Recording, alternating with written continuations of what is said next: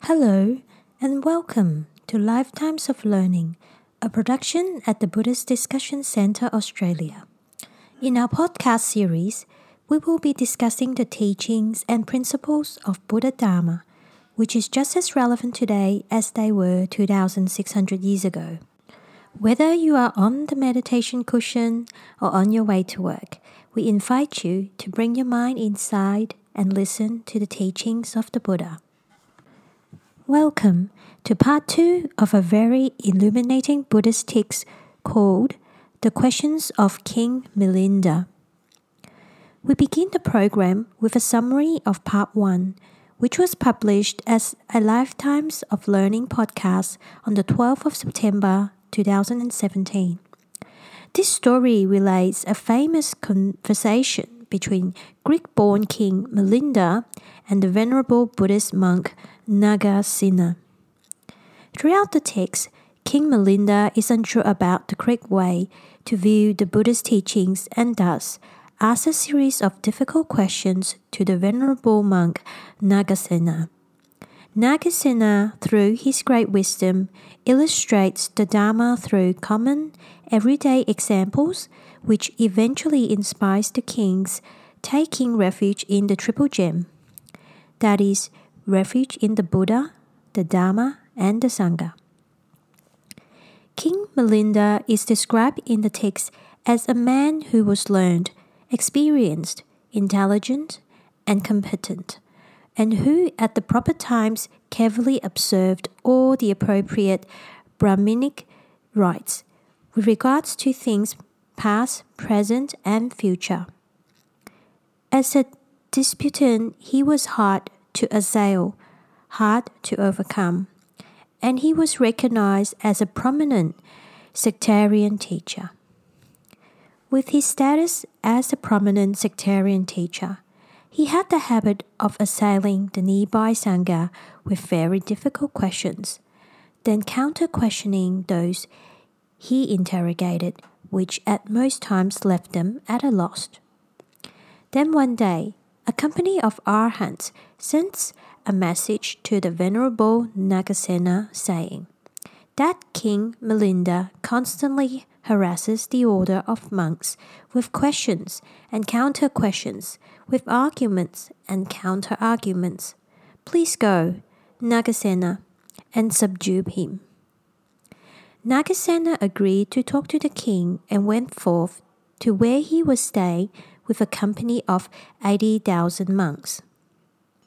Upon exchanging pleasantries, Nagasena immediately proceeded to claim that he himself, called Nagasena, did not really exist, which began a long conversation between the venerable and the king about the principle of selflessness and the law of karma.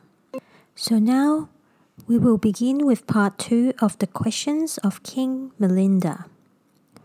The king asked, "Is cessation nirvana?" "Yes, your majesty." "How is that, Nagasena?" "All the foolish common people take delight in the senses and their objects, are impressed by them, are attached to them. In that way, they are carried away by the flood and are not set free from birth, old age, and death, from grief, lamentation, pain, sadness, and despair. They are, I say, not set free from suffering. But the well-informed holy disciples do not take delight in the senses and their objects, are not impressed by them, are not attached to them, and in consequence, their craving ceases. The cessation of craving leads successively to the cessation of grasping, of becoming, of birth, of old age and death, of grief, lamentation, pain, sadness, and despair. That is to say, to the cessation of all this mass of ill. It is thus that cessation is nirvana." "Very good, Nagasena." The king asked, "Do all win nirvana?" "No, they do not.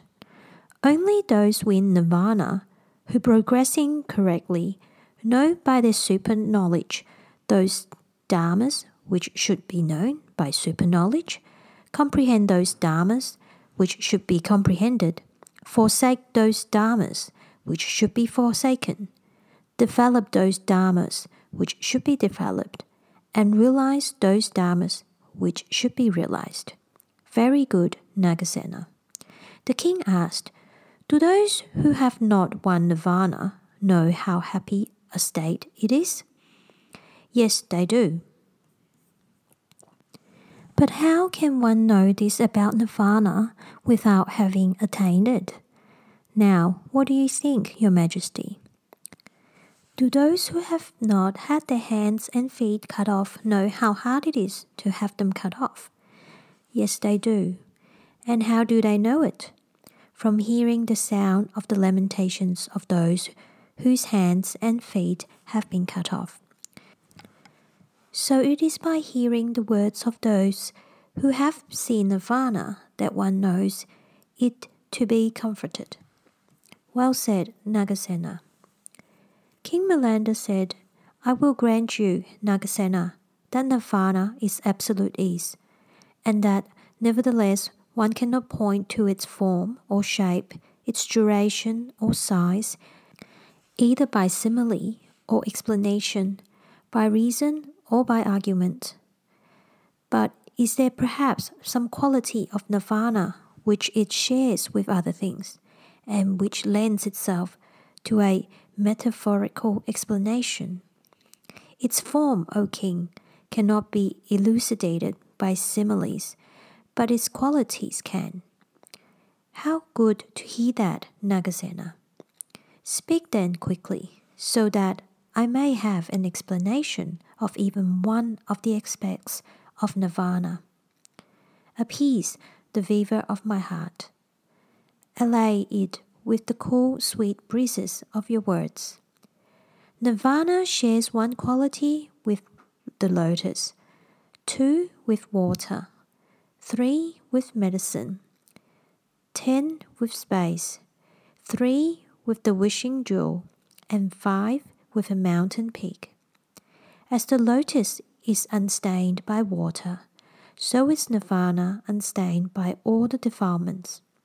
As cool water allays feverish heat, so also nirvana is cool and allays the fever of all the passions.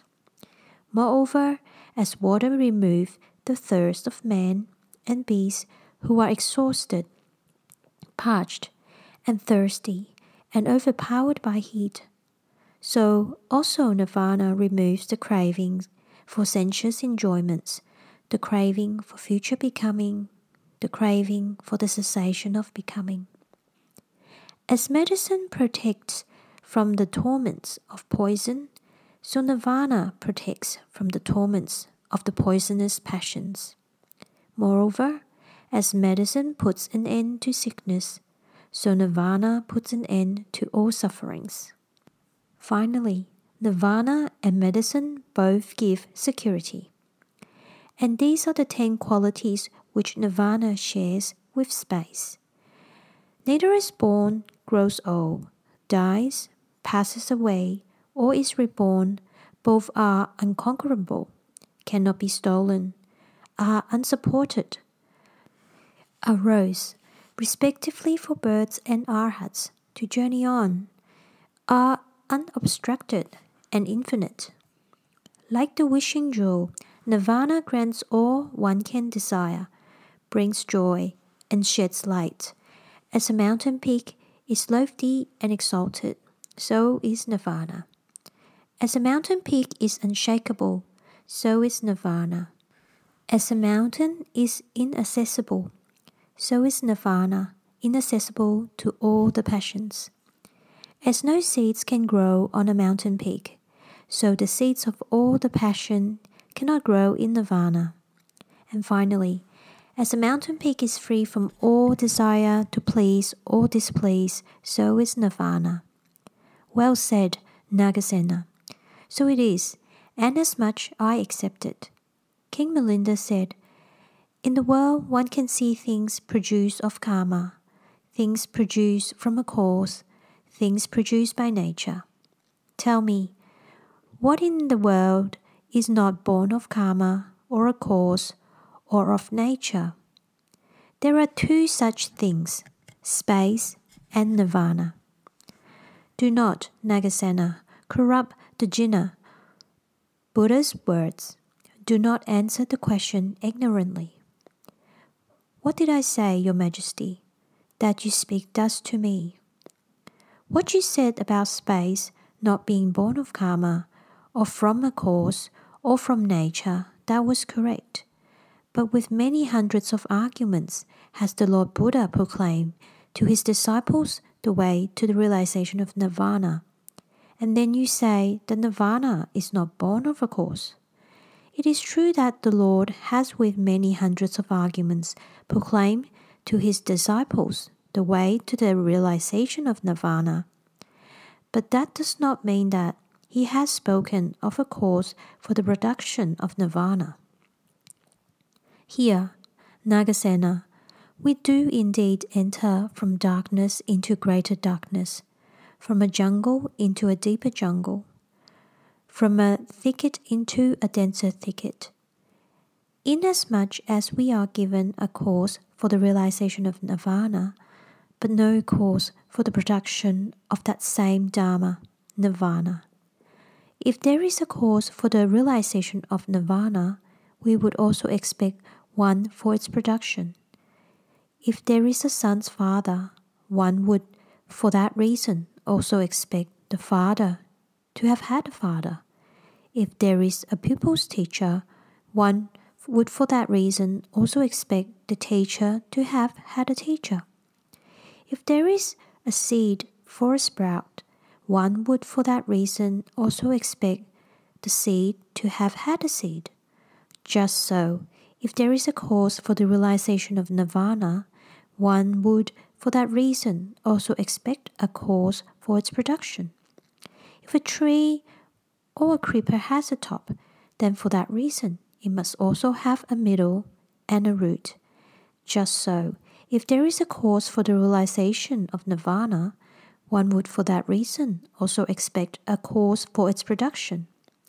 Nirvana, O King, is not something that should be produced. That is why no cause for its production has been proclaimed. Please, Nagasena, give me a reason.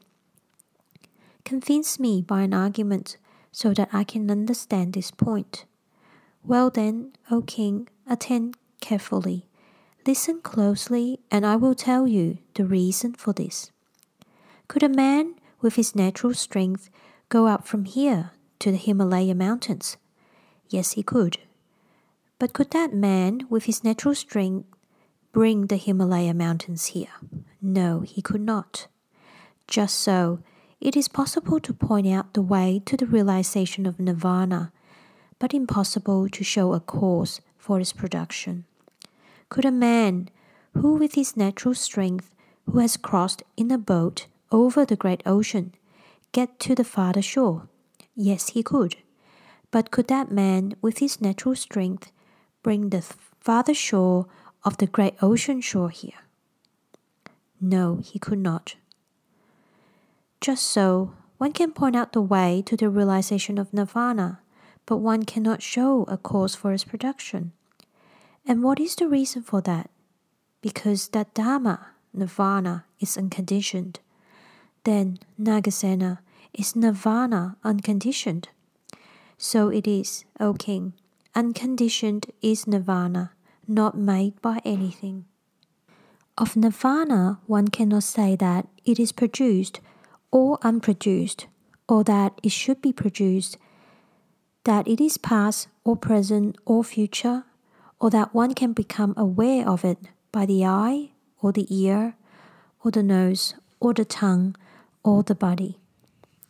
In that case, Nagasena, you indicate nirvana as a dharma which is not, and nirvana does not exist.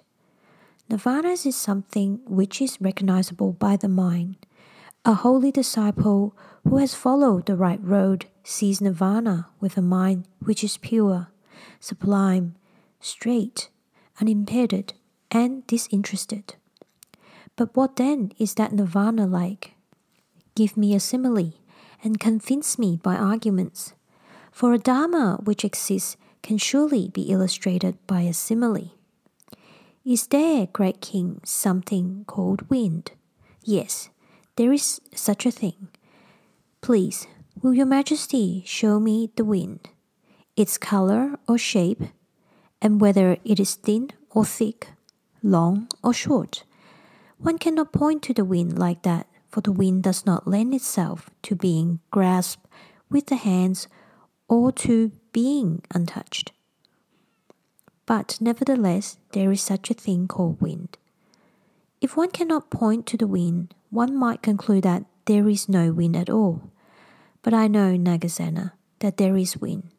I am quite convinced of it, in spite of the fact that I cannot point it out. Just so, Your Majesty, there is nirvana, but one cannot point to nirvana, either by its color or its shape. Very good, Nagasena.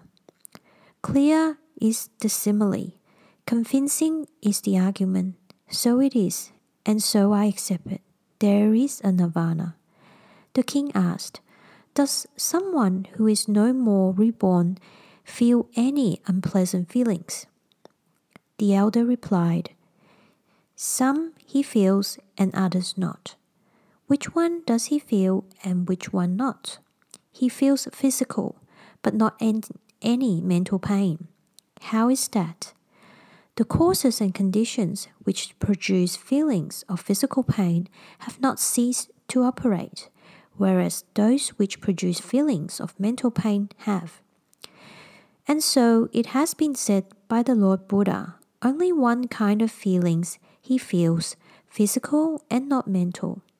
And when he feels a physical pain, why does he not escape into final nirvana by dying quickly? An arhat has no more likes or dislikes. Arhats do not shake down the unripe fruit. The wise wait for it to mature. And so it has been said by the elder Sariputra, the Dharma's general. It is not death, it is not life I cherish. I bide my time as a servant waiting for his wage. It is not death, it is not life I cherish. I bide my time in mindfulness and wisdom steeped. Well put, Nagasena. The king asked, is the body dear to you, recluses? No, it is not. But then why do you look after it and cherish it so? Has your majesty somewhere and at some time in the course of a battle been wounded by an arrow? Yes, that has happened. In such cases, is not the wound anointed with salve, smeared with oil, and bandaged with fine linen? Yes, so it is. Then, is this treatment a sign that the wound is dear to your majesty? No, it is not dear to me, but all this is done to it so that the flesh may grow again. Just so, the body is not dear to the recluses. Without being attached to the body, they take care of it for the purpose of making a holy life possible. The Lord Buddha has compared the body to a wound, and so the recluses take care for the body as for a wound without being attached to it. For the Buddha said, a damp skin hides it, but it is a wound, large with 9 openings. All round it oozes impure and evil-smelling matter. Well answered, Nagasena. The king asked, what is the difference between someone with greed and someone without greed? The one is attached, the other unattached. What does that mean? The one covets, the other does not. As I see it, the greedy person and the one who is free from greed both wish for agreeable food, and neither of them wishes for bad food. But the one who is not free from greed eats his food while experiencing both its taste and some greed for taste. The one who is free from greed eats his food while experiencing its taste, but without having any greed for it. Very good, Nagasena. The king asked, for what reason does the common worldlings suffer both physical and mental pain because his thought is so undeveloped. He is like a hungry and excited ox who has been tied up with a weak, fragile, and short piece of straw or creeper, and who then, when agitated, rushes off, taking his tender with him. So, someone whose thought is undeveloped gets agitated in his mind when a pain arises in him, and his agitated mind bends and contorts his body and makes it writhe. Undeveloped in his mind, he trembles, shrieks, and cries with terror. This is the reason why the common worldlings suffer both physical and mental pain. And what is the reason why arhats feel only one kind of feelings, physical and not mental? The thought of the arhats is developed, well developed. It is tamed, well tamed. It is obedient and disciplined. When invaded by a painful feeling, the arhat firmly grasps at the idea of its impermanence and ties his thought to the post of contemplation. And his thought, tied to the post of contemplation, does not tremble or shake, remains steadfast and undisturbed. But the undisturbing influence of the pain nevertheless makes his body bend, contorts it, makes it writhe. That, Nagasena, is indeed a most wonderful thing in this world, that someone's mind should remain unshaken when his body is shaken. Tell me the reason for that. Suppose, Your Majesty, that there is a gigantic tree with trunk, branches, and leaves. If it were hit by the force of the wind, its branches would shake, but would the trunk also shake? No, venerable sir. Just so, the thought of the arhat does not tremble or shake like the trunk of the gigantic tree. Wonderful Nagasena, most admirable Nagasena. The king, as a result of his discussion with the venerable Nagasena, was overjoyed and humbled. He saw the value in the Buddhist religion, gained confidence in the Triple Gem, lost his spikiness and abstinence, gained faith in the qualities of the elder. In his observation of the monastic rules, his spiritual progress and his general demeanor became trusting and resigned, free from conceit and ignorance. Like a cobra whose fangs have been drawn, he said, well said, Nagasena. You have answered my questions, which would have given scope to a Buddha. You have answered them well. Apart from the elder Sariputra, the supreme general of the Dharma, there is no one in this religion of Buddha who can deal with questions as well as you do. Forgive my transgressions, Nagasena. May the Venerable Nagasena accept me as a lay follower, as one who takes his refuge in the Triple Gem from today onwards, as long as I shall live. Before we end this program, we would like to express our gratitude to all the Dharma teachers of the past, present, and future, and wholeheartedly request them all to not pass into parinirvana, but instead stay to assist us and all sentient beings in the struggle to find wisdom and true lasting happiness. May you develop faith and refuge in the Triple Gem. This script was prepared and edited by Alec Sloman, Frank Carter, and Anita Hughes. This concludes Part 2, The Question of King Milinda. Thank you for listening to our Lifetimes of Learning podcast. To listen to our other podcast series or our recordings, please go to our website www.bdcu.org.au and click on Dharma Teachings, or you can go to our online World Buddhist Radio station from our website by clicking on Buddhist Radio. May you be well and happy. May all beings be well and happy.